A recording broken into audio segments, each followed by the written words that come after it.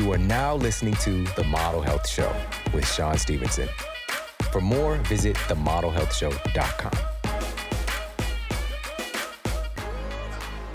Welcome to The Model Health Show. This is fitness and nutrition expert Sean Stevenson, and I'm so grateful for you tuning in with me today.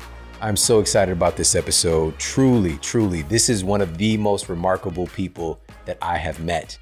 He is a real life Indiana Jones type guy. He's just going on these incredible adventures, but he's bringing back great gifts for all of us to enjoy. And many of us, as you're going to find out today, are getting access to things that he's made possible. We might not even realize it. We might be putting it into our smoothies every day. Something that he's brought to the market is incredible. But even more so, he has a huge heart and bigger vision for sustainability, for helping every part of the process of nourishing our citizens, but taking care of the land that our food comes from, taking care of the people involved in growing the food that nourishes our body and takes care of the land where it comes from. All of this matters, and this is a bigger conversation that needs to be had. And I first connected with this guy. We've known about each other for a while now, but we actually got to meet face to face at his place. And it's like in the hills and valleys, all this stuff I'm very new to. I don't know about this stuff. I'm from St. Louis. It's pretty flat. But out here, we got the cliffs and the valleys and all this stuff. And he gave me the directions, to his place. And I for sure thought that I was about to just drive off the side of a cliff on accident where he's telling me to make this right turn at. It just didn't look right. I didn't like it, my city mind. But of course, I grew up somewhat in the country as well. So I channeled that and made it there. And I saw this land that was just, man, something happened there, you can tell. And what happened, and I believe it was during the filming of this incredible show that I'm going to tell you about, the wildfires destroyed his home. He lost his home while he was doing something to help the rest of the world, to help us, to impact the lives, literally of millions of people at this point. What he was doing, and at the same time, his home, he was losing everything that he had. And so I pop up there, and he's built this little, it looked like it was on another planet. It looked like I was in that movie with Matt Damon on Mars, this little gazebo thing that was built there, but he had it packed with, these incredible foods, created a vibe there as he's, putting the pieces back together. He's building a new place. He still has his property there, but he's just been somebody who's going above and beyond to create access to health and wellness for so many people and sustainability, and just such a cool person. And the show that he was filming became the number one show on Netflix called Down to Earth with Zac Efron. And maybe you've seen the show, but I definitely think at the end of this, you're definitely going to want to check it out. And you get to hear the intention behind the show. And the show itself, even my family would get together and we watched various episodes of the show. And it's cool. It's something that brings people together, but it also changes your thinking. And you realize that there are solutions to our biggest problems. And that's really, at the end of the day, that's what we need exposure to. So, but the show just took off. Became the number one show on Netflix, which is a big deal for a show about education and adventure and heart to become the number one show at a time. This was during, shutdown times. So it gave an infusion of hope at a time we really needed. But you're going to find out too, there's a lot of synchronicities with our special guest today. So again, make sure to check out the show. Let's dive in deep in this episode and get to know our special guest a little bit more. And before we get to him, we're going to jump to the Apple Podcast Review of the Week. Another 5-star review titled The Most Important Work by Grateful and Lee. Awareness is a critical aspect of the journey to fixing the healthcare and food systems in our country. Thank you for bringing it. Yes, awareness is a critical aspect. Thank you so much for leaving me that review over on Apple Podcasts. I appreciate it so very much. And if you've yet to do so, please pop over to Apple Podcasts and leave a review for the Model Health Show. And on that note, let's get to our special guest and topic of the day. Our guest today is Darin Olien, and he's the co-host with Zac Efron of the widely popular Netflix docuseries called down to earth. And he's a highly recognized exotic superfood hunter and supplement formulator. He's also the author of the New York Times bestselling book, Super Life.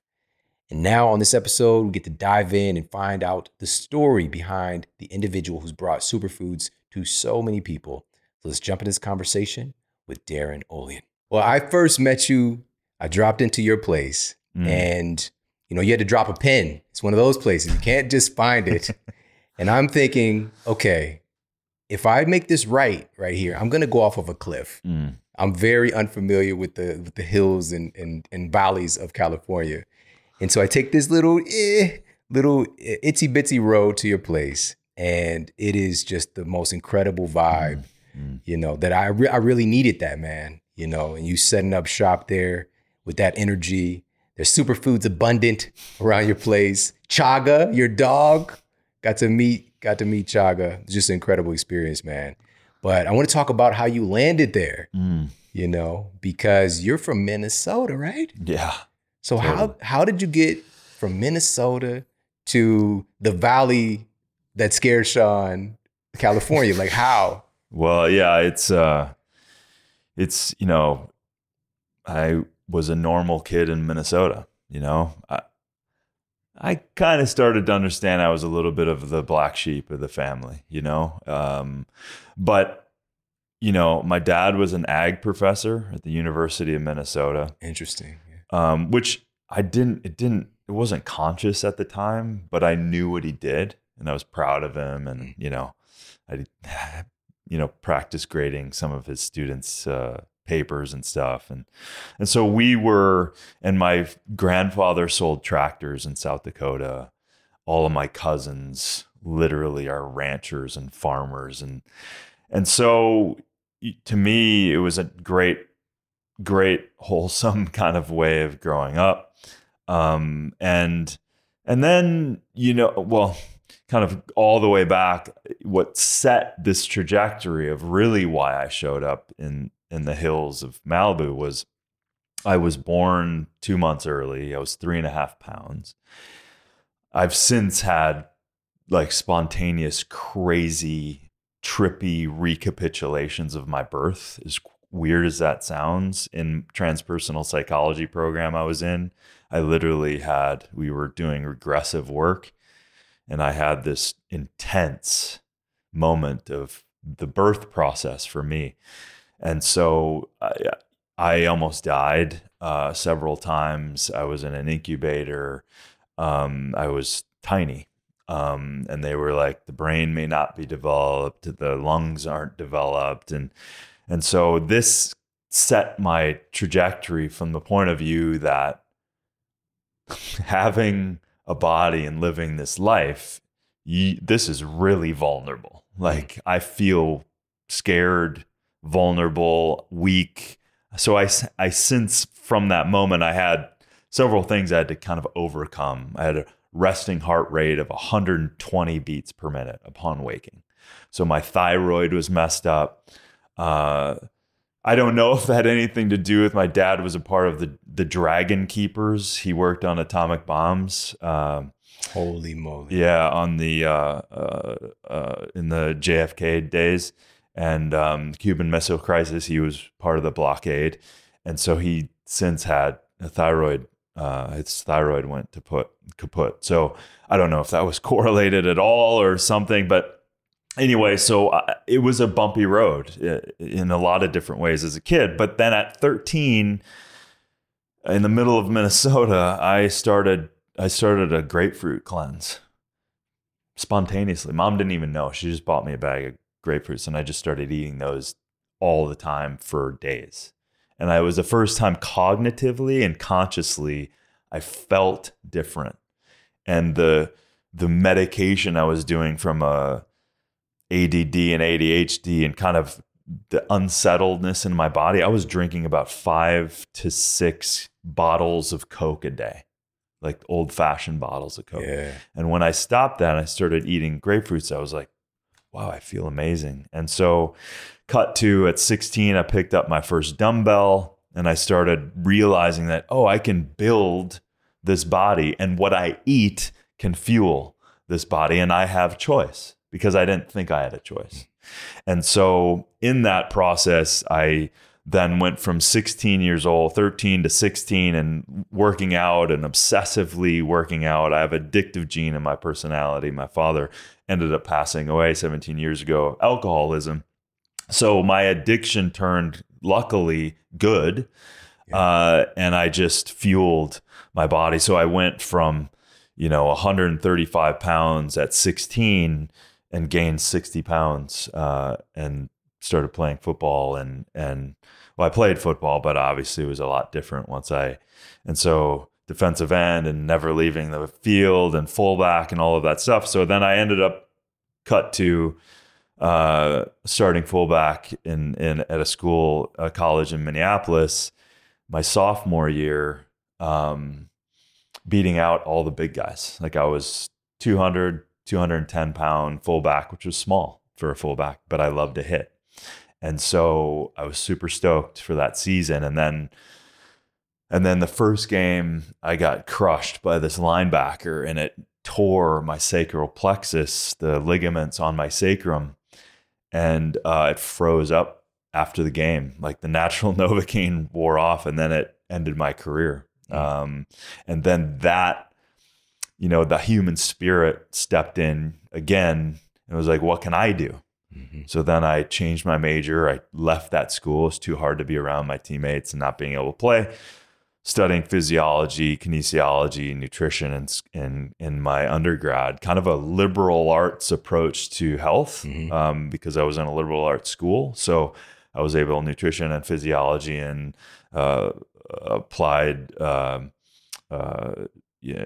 training and learning how to tape ankles. Like it was a wide variety, but nutrition stood out, physiology stood out, and kinesiology stood out. The study of movement. To this day, like I can go in and go, oh yeah, that muscle is firing and this muscle isn't, and okay, cool. And so then after college, I ended up apprenticing with a exercise physiologist that was doing movement work with people who were doing injuries and having injuries and stuff. So long story short, I did that for a while, but the nutrition thing, and then this doctor who was retired ended up coming to my house and telling me nutrition is the answer. What I did isn't.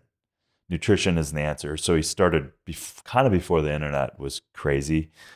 He had functional medical journals and things that he would drop off, and he would basically lecture me. What? Yeah, it was crazy. And then he passed away, but it didn't fully sink in yet, because I was still from the old school, like eat tons of protein, eat all of this stuff, and eat, overconsume, and it didn't matter kind of what the quality was. And then that finally shifted. I had digestive problems and acidic and all of that stuff. And then I started questioning protein and I was starting seeing the research of recycling of amino acids. When autophagy happens, the body's really keen on keeping things that are hard to get. And those are building blocks, amino acids. So when the cells are sloughing off, the body kind of, obviously the body changes in every nanosecond, but it does try to reserve and preserve and use those amino acids. So I was I started questioning how much protein I was consuming based on what I actually needed.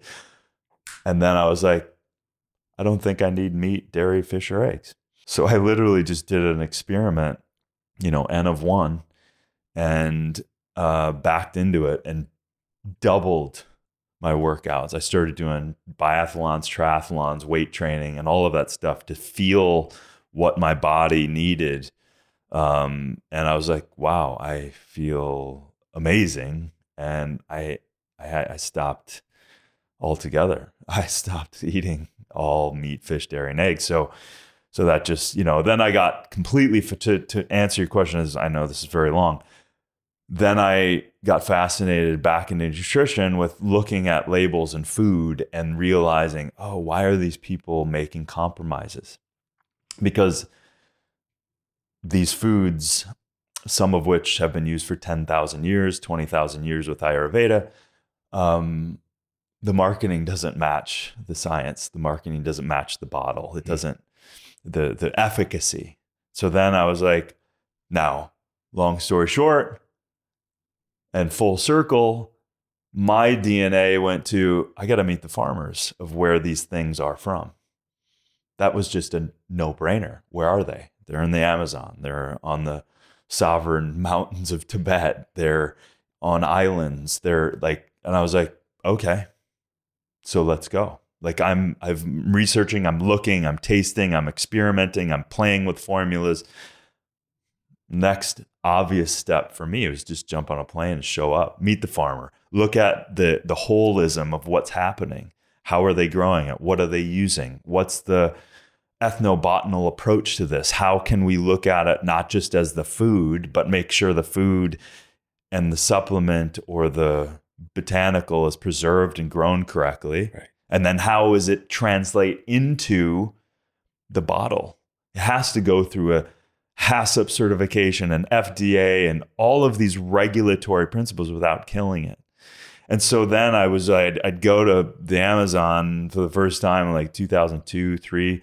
And I was like, I came away with 100 things I'd never heard of. So then, of course, the curiosity is just exploding with like, people don't know about this and this and this and maca and sasha inchi and yacon and schizandra. And like, I was like, what the hell? And so that led to the last 20 years of superfood hunting. And then luckily in that, I was putting formulas together. I was starting my own stuff because I was like, no one else is doing this. No one else sees what I see that I can tell. So I'm going to put this together and create a business. And then in the process of formulation of that, I ran out of money doing all of that. And then Beachbody came to me and I ended up formulating for them a Shakeology, a superfood blend. And it was it was an incredible combination because they let me just do my thing. Yeah, you share with me too what you put into it. That's why it took a lot of time for you to formulate it. Yeah. And the investment was kind of like upfront of your energy, to see all the back end results. I think it's been like $3 billion that they've done or something crazy like that. $4 billion over the last 11 years. And that's something that you formulated, but most folks don't know where it comes from. And so many of these superfoods folks know about today. Yeah. You were one of the people getting it out there and available in the world, even the realization of it. That's what I love about you. The term superfood hunter, you were that. Like you go and track this stuff down. Yeah. It's so remarkable. And then you landing in a space, because when I first met you, when I came over, I just assumed you were from here. You got that vibe, but you really a worldly person, all the different things you've seen and experienced and bringing that stuff back. But when I found out, as soon as you told me you were from Minnesota, I literally was like, I only know like 3 people from Minnesota. And one of them I talked with today, Dr. Alan Christensen, literally. Oh, cool. I know Prince and Kirby Puckett. And then that's it. I'm like, what? Darin, really? And then to hear your story. And now, because I didn't know that, like about your dad. And that, like, there's this nature versus nurture thing. And you just shared so much about even the way you came into the world. This freaks me out about you, man. Like, this is the second time that this has happened, because these things were happening when I first met you, but the synchronicities. I just started reading an article about infant amnesia, basically not being able to remember stuff, pretty much for most folks before the age of 4. Yeah. And I've got like bits and pieces of some experiences before that, which is my wife, she's always tripped out. She's like, how do you remember that? I remember that. But if we could, I think we were designed in a way to protect us from the pain in a sense, because just imagine how traumatizing that would be. Like if you remember, coming out football style and like somebody's cutting your umbilical cord from your mom, So, but for you to share that, like there was so many things, it was like, there's such an essence of truth there that goes untold. You know what I mean? But I wanted to also ask you about, with you being in that, in the place that you are today, dude, something really remarkable happened recently. And my wife, she just told you the story. She was getting her hair done. and you were on TV on Netflix with the show Down to Earth with you and Zac Efron. And, your team and my team have been talking for a little while, but she pointed in my head. She was like, you have to watch this show. This guy's amazing. And usually the people she actually introduces me to ends up being like my best friends. I don't know what kind of juju that is. But I'm super curious, man, like for something to come about, you've been behind the scenes and you went from that to like literally big screen. So how did that even take place? The Down to Earth thing? Yeah. So it's a very serendipitous thing. So for the last 10 years, people say, my God, you got to film superfood hunting. It's just so fascinating because you get to see culture, you get to influence people, the environment, if you do it well, right? Conscious consumerism, like make sure everyone, especially the farmers, are taken care of, especially in areas that really, really, really need it. And they're suffering in a lot of different ways. So that was always my approach. Have I been successful? I try my damnedest to understand them. And so, but, I didn't need to do a TV show. I wanted to do anything to get the understanding of transparency and consumerism and understanding and collapse this divide of food. And then even more so collapse it of supplements, right? So because people don't know what or where, or even still 90%, probably more than that, you don't even know where it's from. Even the people selling it, they don't have their hand in transparency or full understanding of where it's from. And they certainly don't know the farmers. So I just kind of said, okay, I've walked away from production deals, and it was going to be so much effort on my part, and it wasn't there. They just didn't get it. So I just said, well, I've been exposed to water problems, population problems and struggle, and children dying of waterborne diseases at a rate of 6,000 a day around the world. I'm involved in the environment. I'm involved with guys with clean energy tech for the last 17 years, things that people don't know. But these are my every aspect of life moving forward I'm interested in, right? So I was like, let's scrap this idea, not totally of superfood hunting. Let's make it a little more whole.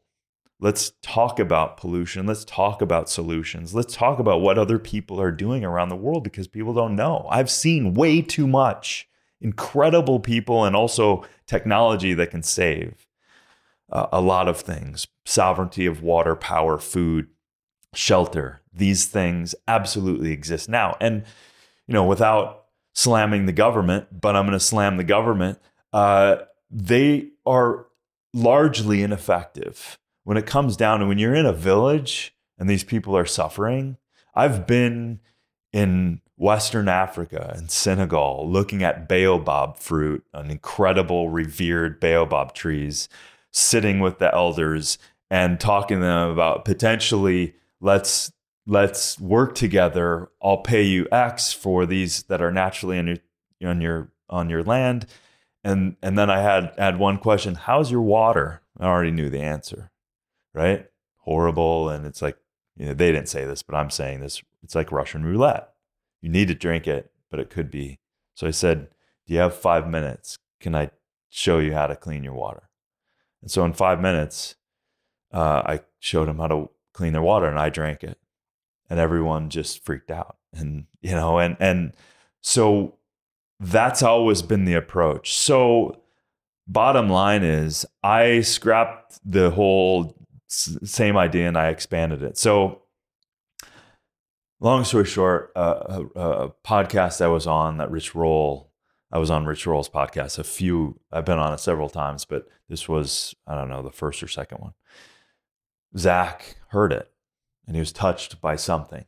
I don't really know exactly at the time, but then Rich knew some people that knew him. So his people reached out to Rich, and Rich said, is it cool that I give Zach your number? And I was like, sure. If you and I can probably swap stories of how many celebrities or athletes want something, but then maybe do it or don't do it, or it's kind of ends up to be a waste of time. So I wasn't holding my breath, and I really didn't know about Zach. I knew who he was. And 3 months later, I get this random cold text, meaning like I didn't know the number. And it was him. And so it was very sweet. We ended up going out to eat, talking about everything from health and superfoods and supplements and life and perspective, and just end up connecting. And at the very end, he said, "What else are you doing?" "I have this idea for a show." I wasn't even pitching him. I had no idea he would want to do anything like that. So long story short, he calls me back after that 2.5 hour meeting. And he said, "I have a deal at Netflix, but it's a completely different show that I don't want to do. And I talked to my team and we think we can change the idea to this, and I'll travel with you." Boom. And it happened. Incredible. That is nuts. Yeah. That's nuts. Those synchronicities. It was already aligned. And this is important. If I didn't start and listen to myself about what I wanted, and I started moving on developing it and stuff, it was now something developing as real. Right. So I was able to voice it.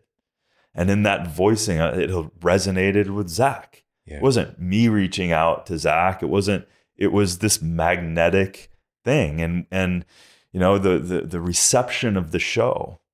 Now listen, I wanted to go a lot deeper on the show, right? And I almost walked away when we were in Puerto Rico. We actually filmed that first. It wasn't in the order of the show that came out, but that's we filmed first. And I was frustrated because I'm like, am I going to be involved in something about a celebrity and like this shit I care about? I live this. And the last thing I want is some watered down bullshit. And so I straight up was telling the whole production like this. And what I realized is that trust in them and them understanding what we're doing truly. And believe me, I spent time saying, this is what this show is about. Mm-hmm. It's about moving forward and health of the people and health of the planet, period. And then they adopted. They didn't come from this place, but they took it on and they were touched. And so letting go of my control and realizing that they have some serious talent in sharing a story mm-hmm. that's reachable to people that aren't, putting on slippers and, wishing under rainbows. They're normal people. And so I trusted them. And man, and the reception, the timing. It was like the number one show. Yeah. And this was, of course, during the shutdowns, quarantine times. So like the universe opened that portal even wider for more people to be impacted. And I'm sure that you've probably received an absolute flood, an absolute barrage of stories of folks who've had their lives changed just from watching it and thinking differently. To this day, every day. Hundreds of thousands of messages. It's unbelievable. You know why? One of the big, of course, you know why. I'm just like, why? But it helps us to see things that we normally don't see. Like we are facing so many different issues. And this is what I really, really love about you, man. And I love your standards. When you were talking about walking away, that really hit me, man. Like for real, because it's the concern, it's the care that you have for what matters most, and for folks to actually see, like we're facing issues today with, our water, and most people have no idea about it. Yeah. We got something coming through the tap. It seems like it's friendly and it's clean, it's pure water. Yeah. But the chemicals that are added to our water, there are better methods and they exist. Yeah. And there are nations that are taking advantage of the technology, and you guys show it. Yeah. The deforestation taking place. There are sustainable methods. Like we can, all the animals that are going extinct, that are endangered, like we're just wiping out so much of the planet. Yeah. And it's not a matter of like, we can't have our needs met. It's just a matter of not having sustainable practices. Mm-hmm. And here in the United States, there's so many things that the technology exists, the methods exist to do things better. And so I want to talk about a couple of these. And when you first got here, my son Braden, because he told me before, he went to his class, he was like, Dad, can you tell your friend that I really like his show?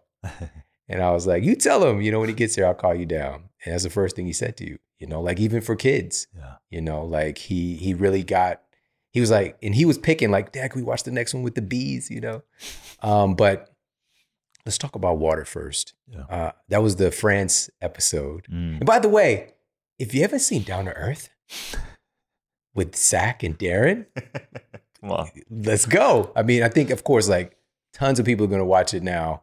It's so beautifully done. Of course, like you said, it's that trust and the cinematography and the vibes and also the teaching and the things we pick up. But I saw so first of all, talk about the water sommelier experience, and then let's talk about the systems that they're using in France and parts of France. I don't think it's all over, but at least they've got like some pilot things going. The way that they're doing their water and their water treatment is just remarkable compared to what we're doing.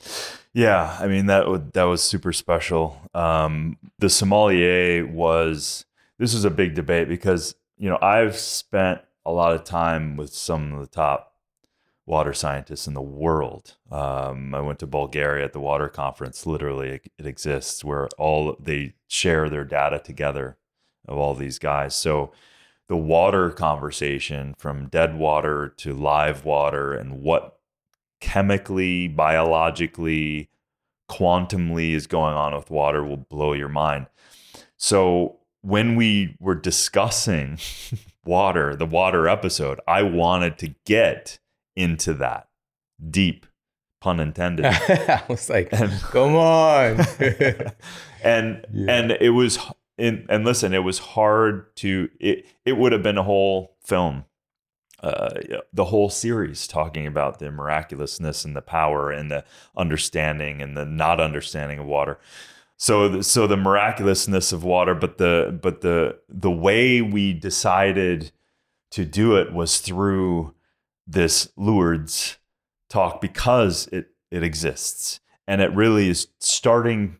It's just literally the start of the conversation about what potential this is, right? This has properties that demonstrate from a quantum reality, right? It demonstrates chemically, it demonstrates biologically. And he's holding water right now. Yeah, by what is done to the water, and what is, I mean, the Emoto's work was revolutionary, right? While putting emotion and words on bottles, on glasses, and then taking and then freezing the geometry of what was happening based on emotion, essentially based on words. They realized that was communicating in the quantum way to the organizing principle of water. And it was demonstrated, if you say love, that water is literally changing itself to demonstrate an organizing principle of love. Right? So, and listen, if people are going, what is he talking about? It's frequency, it's vibes, right? So you can hook up frequencies to a plate and pour sand on it and hit certain frequencies, and that sand will organize itself in perfect geometry. You can find this all over YouTube. Like something you can do in 7th grade. So it's not out of the realm of frequency and hertz and all of this stuff communicating. So what we decided was like, let's go to the place that is unexplainable, that there's miracles happening, and that's happening still in Lourdes. And you talked about the sommelier, but I'm kind of getting into the doctor and the miraculousness of that. So that goes into, I'll probably just bookend it there, but that episode was demonstrating that there's a lot more going on with water. And then when we talked to the sommelier here in LA, we then talked about kind of the mechanics of water, like what's in it and the amount of minerals, and water's not just water. Right. Right. And so literally these natural places around the world. He's coming in with bottles of water that are from natural sources. They're not created by man. And it tastes like Alka-Seltzer, or it's got huge amounts of magnesium. So it becomes kind of this functional beverage that is technically exactly still water, right? So the water episode was just a drop in the ocean of what water is and isn't, and what it can do, and how it can influence the body, and et cetera. So these principles that you're talking about are so real. It's just I think we were largely jaded by water, but we are mostly that. Yeah. And to think that water can't do these things on the surface. And now, again, like these things, you can replicate these studies, but water is a storage center for data, for information. 100%. You can store information in water. We talk about the cloud, it's made of water. Yeah. But truly, water has an intelligence where it can become whatever it interacts with. And I talk about this all the time. There is no pure H2O anywhere in nature. Exactly. It does not exist. Doesn't exist. But when we're in school, we're taught we need to get H2O, make sure you get plenty of pure water. That's not how water works. Yeah. And so in that episode, so I've been talking about this stuff, even like Find a Spring, like one of the people I've been helping people to get, on there over the years, Daniel Vitalis, but the TDS. Yeah. And I was like looking for that ideal everyday drinking water. But then I really got it. Like sometimes the super high TDS can have healing properties for different things. Yeah. And it is able to get where it needs to go in your body more effectively because it's in a water medium. Right. And so when you had talk about one of the high it was like 7,000 or something. Yeah. Yeah. I was like, what? So there is a clarity to make on TDS too, because when you look at TDS stands for total dissolved solids. So in nature, if we say TDS, you're presuming that there's no man-made contaminants and toxins. So then if you measure the value of TDS, then you're going, okay, TDS, this has 7,000 parts per million of magnesium, for example, right? So from a TDS perspective, cool. But TDS now in modern day world is also the total of every total dissolved solid. Right. So we have to be very careful. And something we didn't unpack enough in the episode was, if I go to your tap right now and I turn that on and I see a high TDS, let's call it's probably about 500. I've tested so many, 500 parts per million. You're like, oh my God, this is a great water. It's got a lot of minerals and all of that stuff. But if you break that down, pesticides, herbicides, phthalates from plastic, drugs that we flush down the toilet are too small to filter out through these, mechanisms that we've had. So chlorine, fluorides, all of this stuff. And then you have interactions with chlorine with other volatile compounds. So then you have unknown things showing up in your waterways. The whole idea of chlorine is, like, I get it. It's a way to make sure that you're not having deadly bacteria kill you upon drinking it. So there's a reason why they're because they have to measure it so that, for the most part, as far as that's traveling, that it's going to kill off bad bacteria and pesticides and whatever, or parasites or whatever. So now we have to look at total dissolved solids as a completely different thing.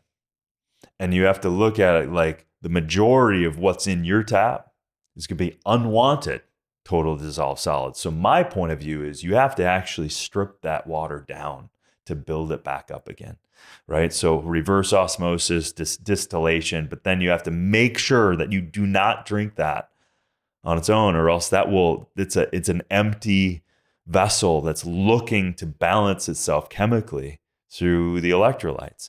It will steal it from your body if you drink it without adding a pinch of Himalayan crystal salt, a pinch of unrefined crystal salt, or there's, other kinds of minerals that you can add to it that will help then create hydration in your body, because your body or your cells need that in order for the hydration to go in and out of the cell. So that's the most important thing. So the tap water is not a healthy thing. You have to strip it down in order to build it back up, in order to actually get cellular hydration. Right. That's such a great point of clarity, because when we get the TDS from natural sources, natural spring water, for example, that is more functional. It's not some abnormal thing that's added. And I want to ask you about this because this was highlighted in that episode in France. Instead of adding chemicals to the water, which again, and again, I've said this many times, the intention behind it, I get it. Yeah. We don't want it, consuming any pathogenic, whatever that can kill you very quickly. Like you said early in the story, when folks, it's a Russian roulette situation. But there are better ways to go about it rather than adding something that doesn't care what kind of bacteria it is. Yeah. It's killing stuff in you too. Yeah. And so they were using this incredible system, and the water's coming out all over the city at these different water distribution points, like all over the place. And their process is really remarkable. Can you talk about what they're doing? Yeah, I mean, they were using, they did still use a little bit of chlorine, but what they did is they killed, so they recycled, so the water's coming in, they had to clean it. But the primary thing is the oxygenation that they created. And we know that high oxygen environments, and people can extrapolate this towards the body too, when you create a higher ability for your body to saturate and to receive oxygen, it creates a different environment. So when you have a high oxygen environment in water, then the anaerobic bacteria, virus, fungus can't survive. So that they had these very cool, like, cauldrons of bubbling and moving and oxygenating the water. So that water was high oxygen, balanced pH water going out. But the only problem is that it still had to, so leaving, perfect, beautiful, but it still had to go through piping. Right, and stagnant water in any pipe is as soon as something stops moving, it's starting to die and breed bacteria, virus, or fungus. So they still had to add a little chlorine to make sure that as it's leaving the facility, even though it's deemed a great balanced water, they still had to use a little of the chlorine. Yeah. But again, this is moving in a better direction. Not to mention the obvious, the providing clean water for everyone in the city, instead of having a weird world where we're putting water in petroleum containers, and that's called plastic. And that plastic, for everyone listening, the softer the plastic is, the more estrogen mimicking compounds they use to make it soft. So that is leaching into your water, and those energy mimic, or those estrogen mimicking compounds are infusing into your water, which is largely leading, along with several other hormone disrupting activities we're doing, of toxicities in our environment. It's neutering us and affecting and causing a hormone disruption. So it's a really bad idea to be drinking. Obviously, if you're if you're traveling, and I wouldn't suggest staying dehydrated. Drink water, but don't make that a normal habit. Did we talk about that? I think so. Yeah. You had a story where you were like, I'm not drinking any of that, and I'm going to stay dehydrated. So I was just going to basically, murder myself of dehydration rather than drinking out of plastic. Like, we don't want to be neurotic, right? But functionally, like you said, there's so many different degrees of this, and none of these systems really are going to be perfect, but there's better. Yeah. There's so much better that we could be doing. And on that, when you said neutering, like, that's a real thing. Even in Eat Smarter, I share some of the studies related to, BPA and infertility, and the studies are pretty shocking. Yeah.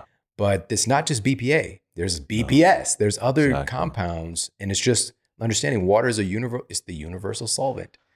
And these things we're putting them into, they photodegrade, Yeah. And so with that system, did they also use so I know they use oxygen, so it was ozone, Yeah. and yeah, and it was also available for everybody, So this Exactly. is a better way that we can get the stuff done. But even with that, another thing that you guys highlighted was sustainability with powering your cities. What do Yeah. you do with all of a lot of folks are concerned about the CO2. Yeah. Can you share a little bit about that, what the folks in Iceland were doing? Yeah. Well, Iceland's a unique place because they have two forms of environmental energy systems that are quite abundant, and that is geothermal. So you have a lot of activity underneath the ground of heat and molten, streams of lava and changes. Anytime you have changes of heat, you can gobble up and you can use that exchange for power. Just like they have tens of thousands of rivers, and you dam a few of them, and just by the kinetic movement of water, you can capture that and move turbines. So they're very unique from that perspective. And in the episode, they saw this new borehole that they just were going to start capping, and it was just this Mother Earth screaming and loud and powerful. It's like almost just overwhelming, and so they were capturing just this natural power that Mother Earth had there. And the cool thing they were doing with the CO2, and part of the process, there was a certain amount of CO2 that came out. So instead of letting it go into the atmosphere, they were capturing the CO2 and then injecting the CO2 back into the natural rock surfaces. And so then it would naturally just kind of absorb and make a rock formation. And so that was a really cool technology that I had no idea about, that can be adopted in any sort of industry that's releasing CO2. And I mean, the lumber industry and all of those things, could you be utilizing that? I mean, that's a whole discussion, an archaic. We were just talking about Yeah. number 2 pencils. Yeah. And just using wood for building is just a really bad idea. Anyway. Yeah. I don't know about anybody else. I've never seen a number 1 pencil. I've never seen a number 4. Yeah. It's those number 2 stuck, man. I don't know what it is. So now this is what, for so many people, you're really known for, is bringing these superfoods to public awareness, but also going to the place, talking with the people who are putting everything together, who's growing the food, making sure every part of it is done ethically and everybody is winning. And of course, in the different episodes, you guys are going on location, doing the thing, superfood hunting. You find these random things that you guys are like, you chop down, and like just so many things that we have no idea where something might come from. Yeah. And just questions of like, why have I never seen this before? Well, it's because of, it can't travel well, or whatever the case might be. You answer so many questions. But in your travels, you discovered, my team, we're over here, we're all snacking on it. This is my favorite snack that I keep on my counter. Can you talk about barukas? Yeah. Like why this? And just talk about how remarkable it is. Because again, it's I keep it on the counter. It's one of my favorite snacks. It's crazy. This was barukas, the nut, the story, the connection to the environment. This is from nearly 20 years of doing this. This was like checking all the boxes of kind of looking through the lens of ethnobotany. And ethnobotany is not just looking at a linear approach or reductionist approach. Like, I just need to take this nut and sell it to the US. The ethnobotanical lens is looking at culture. It's looking at the people. It's looking at the farmers. It's looking at the environment. It's looking at the trade. It's looking at the history. It's looking at all of these things and understanding that. And that's exhausting in a good way, to be able to try to come in as a white dude in the middle of some heavy disparity in terms of no money in the middle of the Cerrado. The Cerrado, the tropical savanna where the Barozeda tree is grown and the barucas come from, it's this technically a shrub, but it's a tree. You look at it, it's like, yeah, it's a tree, but it's in the Fabaceae family. So it's technically a big shrub.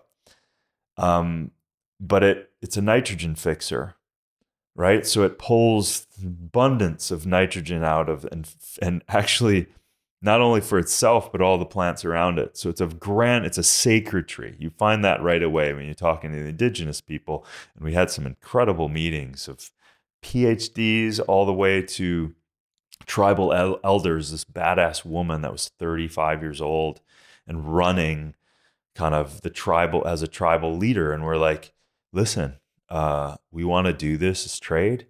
We're going to pay more than what's been going on country. This is what we want to do. And could we do this in your area? And you got to do that. You got to come in with humility and understanding and learn, like, how would this work for you? Like, how is this going to happen? So the Cerrado, the tropical savanna, is 500 million acres. No one knows of this place. Call it the sister of the Amazon, right? So it mostly Brazil, southern end of Brazil, into Paraguay and Bolivia. And it is one of the most diverse biomes in the world, with harboring over 4,400 plants, right? No one knows about it. And it's not the huge canopy of the Amazon, but it's a tropical savanna. So you have kind of deserty areas like a Joshua tree in California to like a semi-tropical and everything in between. It goes through a drought, about 9 months of a drought. So the Barozeda tree taps deep, deep and hits the aquifer and feeds itself from the water from the aquifer. At the same time, fixing this nitrogen for the plants around it. So it's an incredible, and then these nuts, this fruit has this, it's technically called a drupe. So it's a fruit, it's got this thin fruit layer with one nut inside. And the beautiful thing, I think it had humans in mind, because you cannot pick it early. It does not form the nut until the last moment. And as soon as it's done forming the nut, it drops to the ground. So you can't go out and pick it up and like, nut's not there. And so it's a beautiful thing. It's natural. It's a wild food. So the baruch is a wild food. For us to be able to scale a business is insane for what we did. In a landmass the size of 3 states of Texas at 500 million acres, to gather around community after community after community of thousands of people, indigenous people, of people like, we weren't the first people that wanted to do this, but we were looked at as disappointment, because I've been in situations so many times where some dude came in, promised the world, and they didn't deliver. So you have to really take a trusting steps together. Like, you pick this, we'll pay you for the next 20 years. That's our motto. We're going to pay you. You're going to know. We're going to announce our price. So someone can't undercut you. We're going to pay, and all of that stuff. And that's a big deal, right? So we're creating stability for people that have nothing in the middle of the savannah, that don't want to leave. That's where they're from. And we're paying them better than what they paid. We're consistent. And listen, everyone listening, I hope you check out these nuts and eat them, because you're creating stability for an ecosystem. You're creating stability for these fair wages for these people, consistency. And we're planting trees in the savannah, because the sad, I've lost tears because of this. Because when you're in the middle of, if you don't think the climate is going through changes, now whether you can argue, well, it's always gone through changes, correct. But when you're meeting people that have lived there generation after generation and say, this has never happened Okay, it's never happened. And at the same time, you're driving I've driven thousands of kilometers through this savanna, and you're seeing the stripping of this savanna for unsustainable factory farming of beef, and then unsustainable practice of growing soy and corn. And you're knowing that 4,400 species of plants, thousands of species of animals, and you're knowing that medicinal plants, Bottle Zeta tree, barukas are there, and that is an economy that can be utilized and be beneficial for everybody. Because you look at, okay, it's an economic thing to grow the beef industry. Well, that's just a choice. You can grow many industries that keeps the environment intact. So when I'm seeing the stripping, it's just gutting. But then creating value back to these people that are not also going to sell off their land because they need to feed their children. That is a strong pull. So I don't hold them responsible. I hold the responsibility back to us. Stop eating so much meat. Stop eating unsustainable meat. Stop eating factory farmed crap that's not good for you. Stop all that crap and support nutrient density. Support our company, other companies that are transparent and trying to do things good. So we have tree planting programs. We're building back this Bottle Zeta tree. It's a sacred tree to them.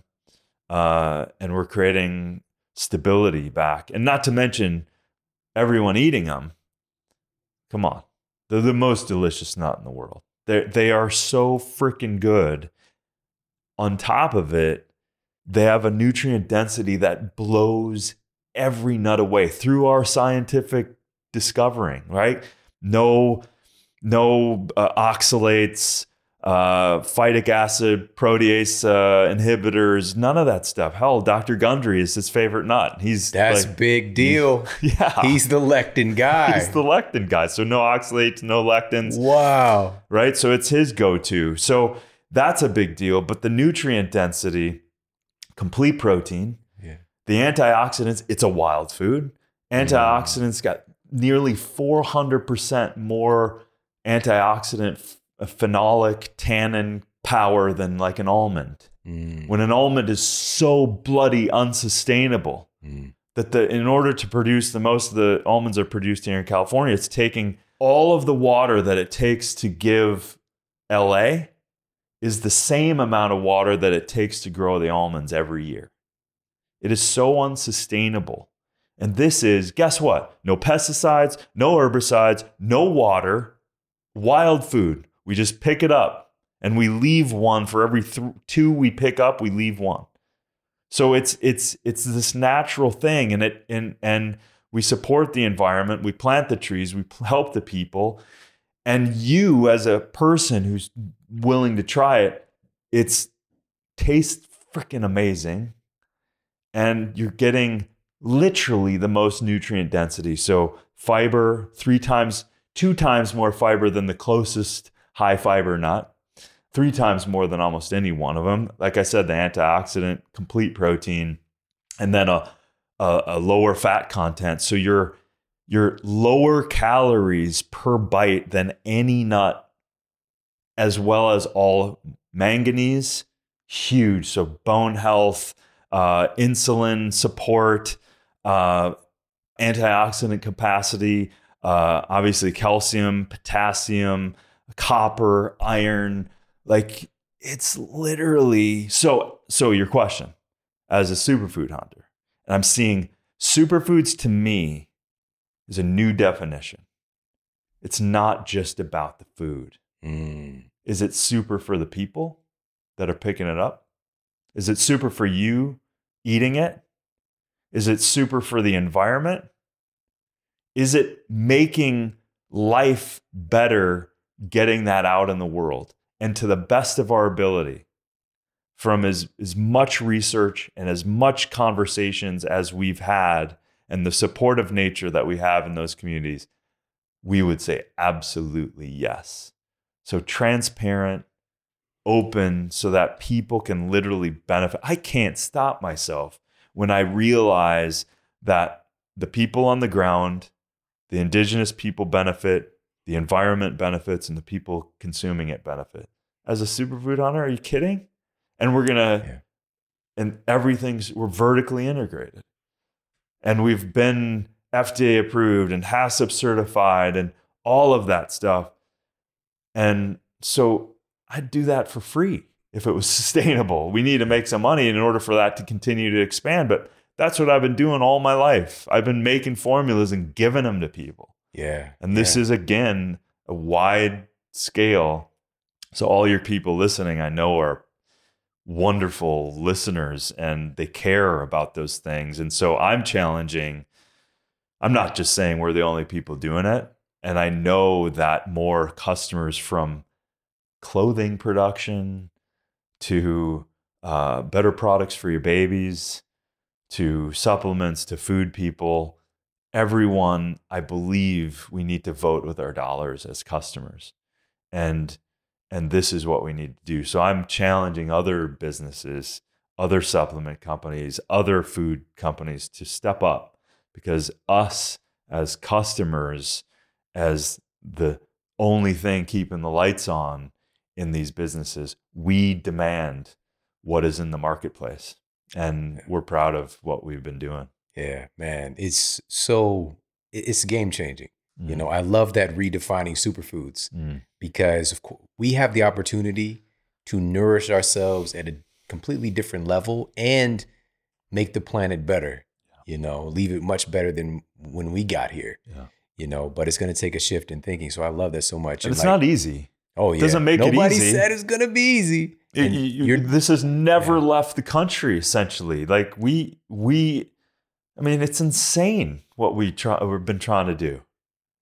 Organizing, you know, millions of acres and thousands of people.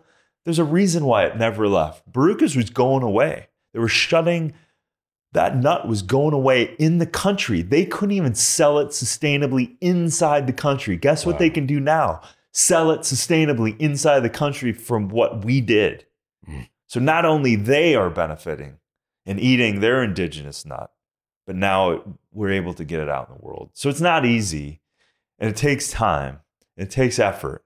But that effort, man, when you get to hang out with people and you get to sit around, sometimes it works out, sometimes it doesn't, but your heart is there and you want it to happen, and we're doing everything we can to continue.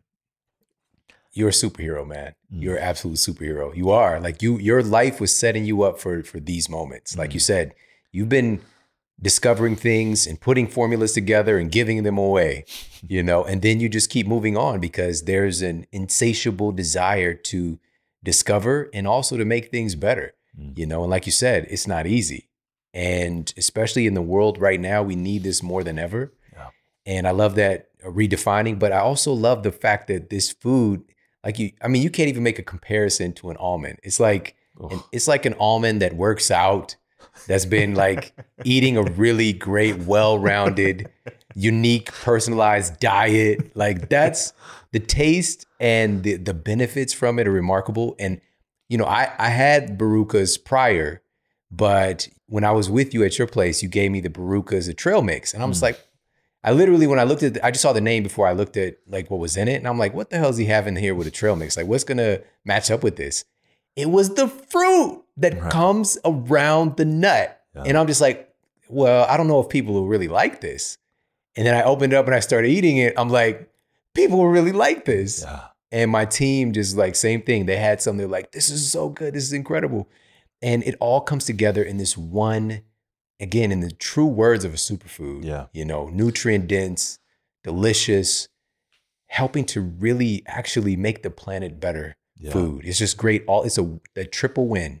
Yeah, you know? that fruit was I tell you, that was interesting because in that discovery was one of the trips.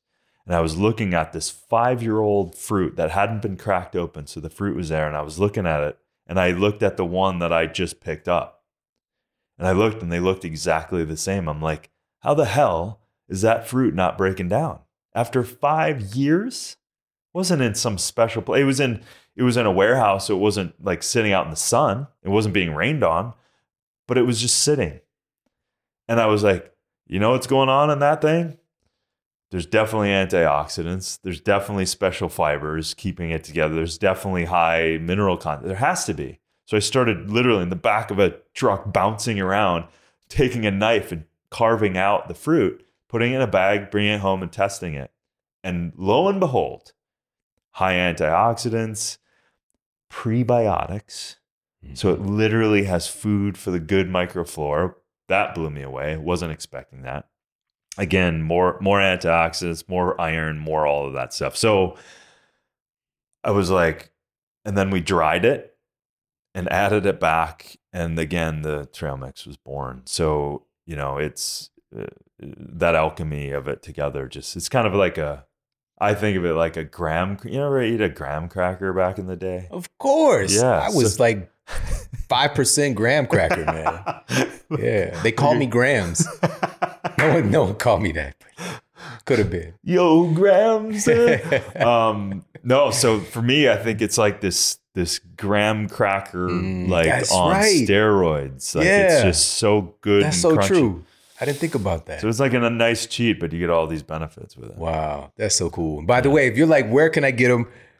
Right now, barukas.com/model. That's BARUKAS.com/model. Of course, we're going to hook you up.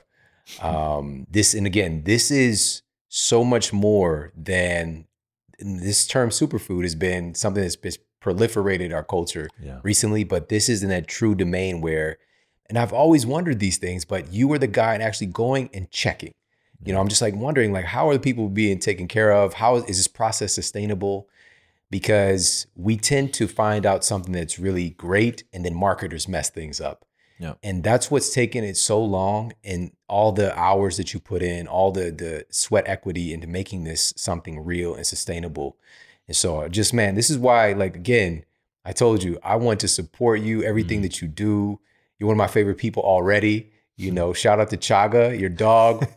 You know, as soon as I got out of the car, we had good vibes, but he looks like, you know, he could definitely eat a person, you know, but just, you're such a good person, and, you know, your heart's in the right place and you're putting in the work, man. Like, you've done some absolutely, how many countries have you been to, like, superfood hunting? I don't know. I think it's over 40. You know? Crazy, man. Yeah. Crazy, you know, but all of this plays out in moments like this where we need it the most.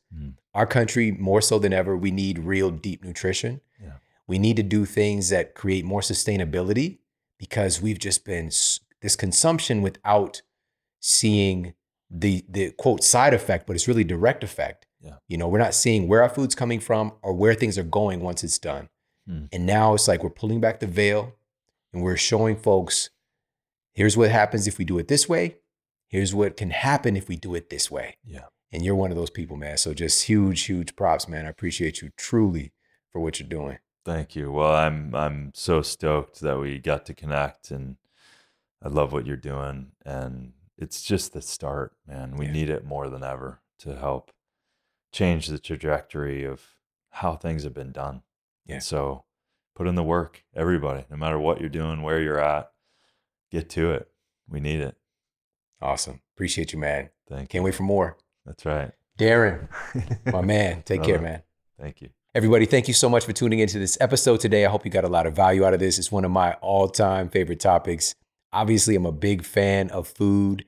I've been in this space for almost 20 years now, studying nutrition.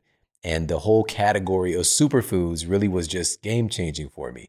You know, when I found out about a lot of these things, they weren't readily available. You know, I'd read a study or find an article about a food, and I got to like send off to these random places to get a goji berry from like the Tibetan School of Medicine or some random thing.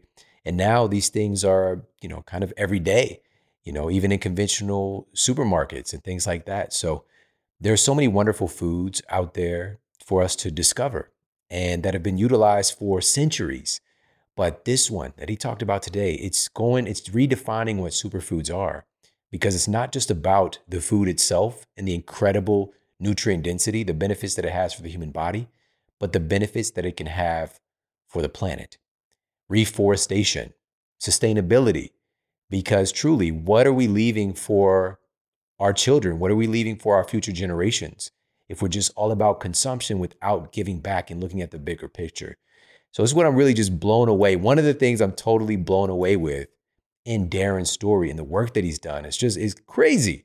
So many things that folks have been exposed to, even like with Shakeology through Beachbody, they have no idea about Darin, and that he's the one who came up with the formula that so many people are utilizing every day. You know, he's that guy who's been working behind the scenes to make this stuff accessible. Now, coming out in the front stage and being on the big screen in this incredible Netflix show, Down to Earth, which definitely make sure you check it out. Down to Earth with Zac Efron it's incredible. It's a great journey and a great learning experience.